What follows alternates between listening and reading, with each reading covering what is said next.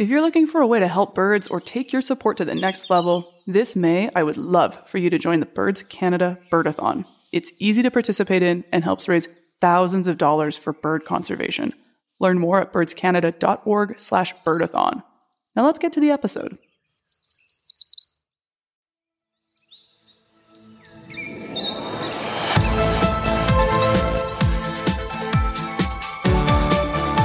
You're listening to The Warblers, a Birds Canada podcast. I'm Andrea Gress. Join me and others as we travel on common flight paths with our guests, gaining insights and inspiration from the world of birds and bird conservation in Canada. Welcome back to The Warblers. Fall is in the air for many of us across Canada. The air is getting a little bit cooler in many places. The fall migration is starting to happen. So this episode's going to be a little fall adventure into Manitoulin Island in Ontario. We'll be diving into the forests and the grassy meadows, and you'll be hearing birds and crickets and all kinds of things in the background. We're exploring Manitoulin Island with Joe Pedonquet, who you'll remember from a previous episode called Benishiik, where he shared so much with us about how birds are named in the Anishinaabe language and the process behind recovering some of those names. In that episode, Joe also talked about his desire to create a guide for Anishinaabe bird names to help others learn the language. Here's a little clip from Joe talking about that. Because I see lots of fantastic resources being made to be able to learn and identify birds. Like I have a deck of cards that I play cards like Crazy Eights with my daughter. It helps her so much to remember the English names of birds. And I'm thinking like, man, if we had a resource for people to learn about Anishinaabe names too, that would be really nice to see. So this episode's a bit of a follow-up from that first one with Joe. Before we go any further, I want to acknowledge that the content in this episode and in Benishiik is relatively narrow in focus, in the sense that we're learning about the Anishinaabe language with an Ontario focus. It is so important to know that Canada has a wide diversity of Indigenous people and language, and we do want to share those stories and perspectives as well. At the end of the month, we'll be releasing an episode about Indigenous-led conservation on the East Coast, so stay tuned for that. Personally, I'm based in Calgary, and I want to acknowledge and pay tribute to the traditional territories of the people of the Treaty 7 region, and also the Métis Nation of Alberta, Region 3. I had the pleasure of joining Joe and a few others on Manitoulin Island last fall for a bit of a birding adventure. We also had Andres Jimenez with us. For newer listeners, Andres was my co-host in the early days of this podcast, and I always love an opportunity to work with him. But we weren't just birding and hanging out with friends. There was a greater goal to this trip. Joe and Andres have been working together to find more ways to share Joe's knowledge, and one of those ideas brought us to the island. And that idea was tourism. Joe connected with Wikwemekong Tourism to see if their guides would be interested in learning more about birding with a special focus on the Anishinaabe language. And of course, they were on board. Wikwemekong Tourism operates in Wikwemekong First Nation in the more eastern part of Manitoulin Island, which is also where Joe grew up. In this episode, we're bringing you little pieces of audio from that trip. So picture a group of us birding in beautiful fall landscapes on Manitoulin Island. The leaves are just starting to change color. The tall, dry grasses are crunching underfoot. And crickets and grasshoppers galore. You'll mostly hear Joe sharing his vast knowledge about the birds that we're encountering, and occasionally you might hear Andres or one of the tour guides chiming in. In this first clip, Joe is explaining the name for chickadees. Chikichigane, she is like, it's describing somebody who's hiding everything. Like stuffing things away. Like jiki, when you have a fire, you use that stick and you're moving the fire around, you're burying some, bringing some out. And that's all the chickadee will do, is be burying everything, hiding everything, stuffing everything here and there. So the chikichigane, it sounds like what he's saying, chikichigane, but then it's also describing how he hides everything. Crows are really fun. We call them ondeg. Ondeg is describing a change that's happening, and I think it's talking to the role that crows play in in indicating changes in the seasons. Okay. So they in the springtime they're all mobbing up, they're all loud, Yeah, and they're yeah. super playful. Yeah. And that usually indicates that it's spring, the maple syrup is starting. Yeah. But then also their behaviors change in the fall. And they get super loud at the end of summer. And that's usually about when you start picking medicine, when you like from your garden or whatever it is, it's fall time. The green color changes as soon as you hear in the fall or at the end of summer, all of the crows just going wild. That is, lots of things will change. Hey, Joe, you mentioned something about blackbirds sneezing. Yeah, that's a family. Well, I think that it's probably a name, just like for woodpeckers are papase. That's I think maybe more appropriately as a family name, because each individual woodpecker has its own name, like meme for the undulation of the pileated and undulating flight pattern of the pileated, and moninguine is the flicker that digs. And so I think Jachakano is like sneezers. Why are they the sneezers? Because when they, that's what all of the grackles and red-winged blackbirds, they have this sneeze that they do to call. And put their volume in their wings as well, right? You play a sound for us. Exactly. So blackbird, right? Let's go to give us a blackbird. grackle. Okay. I've never thought about that as a sneeze. But they'll take a deep breath in before they sneeze. But each individual one, like Mesquanage is the red-winged blackbird, just talking about the red shoulders. Mm-hmm.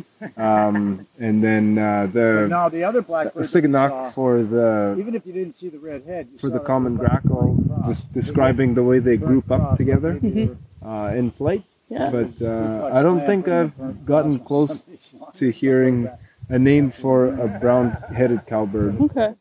At the end of the week, I sat down with a couple of the tour guides to get their perspective on the whole experience. Here's Manny first, followed by Jack. Hi, my name is Mandego Ozamic. I'm a tour guide for Wikwemicong Tourism. Been a tour guide for maybe 4 years. This is my first time birding or doing anything that involves identifying birds, so it's been quite an experience. Has it been challenging for you? Yeah, it has. After kind of getting a little bit more information on all the different species and the families even, it's just a whole different world to explore. It's a lot to take in all at once for sure. What's been your favorite part of this experience? I think listening to the bird sounds, like even just this morning, I woke up and like could just hear all the different birds and I'm just trying to piece it all together. So it's kind of lots more to discover. It's like playing a game almost. Hey, so my name is Jack Rivers. I work with Wikwemicong Tourism as a cultural tour guide. So what do your tours typically look like?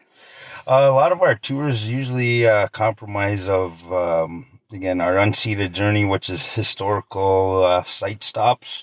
But we do have our making footprints, our guided hike and canoe paddled tours, which we do right here in this location in Prairie Point.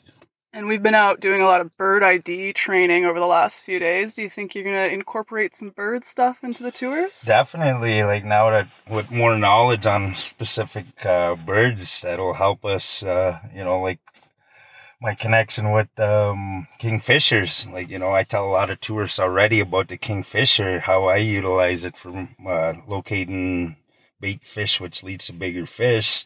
But yes, definitely would be able to incorporate more of that knowledge into the connection to the lands with these animals. And birds, is there a value in tourists getting that information from you? I think so, because a lot of our tourists ask about the cultural connectedness, even with our birds and animals. Mm-hmm. Yeah. What's been your favorite part of this experience? I would have to say is learning the markers, again, to help identify these birds. And a few of the discussions we've had, like last night there with I forget what bird it was. Joe said for the stagnant water, and that's one I do want to ask him a little bit more, because as someone being out on the land too that likes going out, just going out rough camping or picking up my pack and going out. If I ever run out of water, it'll help definitely identify stagnant water that I should stay away from. Learning from the birds. Yeah, so like life skills, survival skills that can learn from these birds as well. Safe to say this was a really rich learning experience for all of us. I'm going to share one last clip of Joe talking about the name for turkey vulture. Anishinaabe, there's a change that it's responsible for, and Anishinaabe, there's a positive change, and I guess just talking to its process, taking rotting animals and starting to clean things up. Anishinaabe, it's not just like ugly. A lot of the times you'll hear that there will be like some surface level interpretations that, are good for kids. But if you think about it a little bit more, those sounds all mean something else. When all those sounds are grouped together, there's a more full story. So it could just be ugly, yeah. You could get by with that for your whole life, but when you know that it's describing the process of cleaning, then makes a lot more sense. Of course, I wanted to hear how this experience was from Joe's perspective, to see if he felt that the week was a success. I think so. I think we did everything that we wanted to do, or greatly exceeded, I think. And the experiences of this week, I think on the tour guides, one of the things that I was able to see, I guess, is it wasn't that they were so interested and obsessed and motivated and inspired by birds and bird knowledge at the end of the training.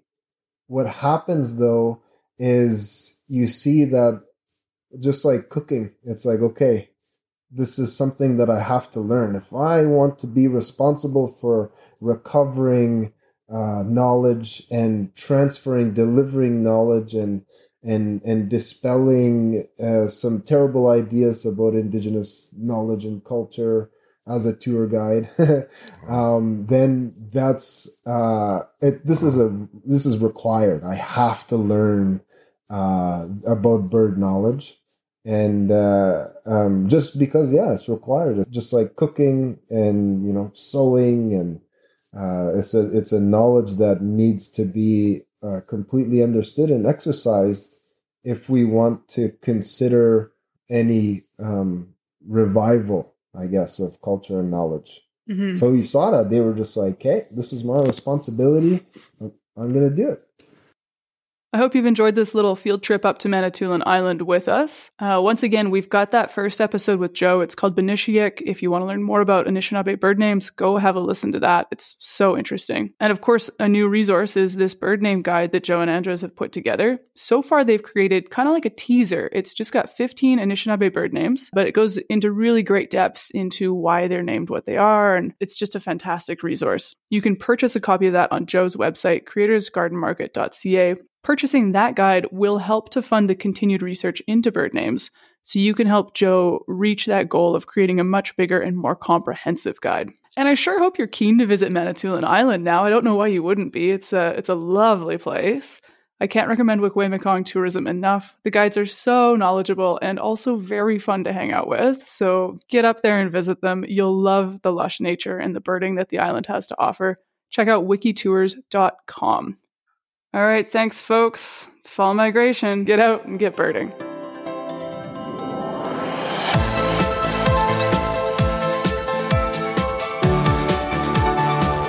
The Warblers is a podcast of Birds Canada. Our goal is to bring you the information you need to discover, enjoy, and protect birds. If you like what you hear, please subscribe, leave a review, and share this podcast with everyone you know. Birds Canada relies on the support of donors like you. Visit birdscanada.org/warblerspodcast to make a donation today. The Warblers is produced by Jody Allaire, Kate Dalgleish, Chris Koo, and Andrea Gress, with music by Jose Mora and art by Alex Nickel. Until next time, keep birding.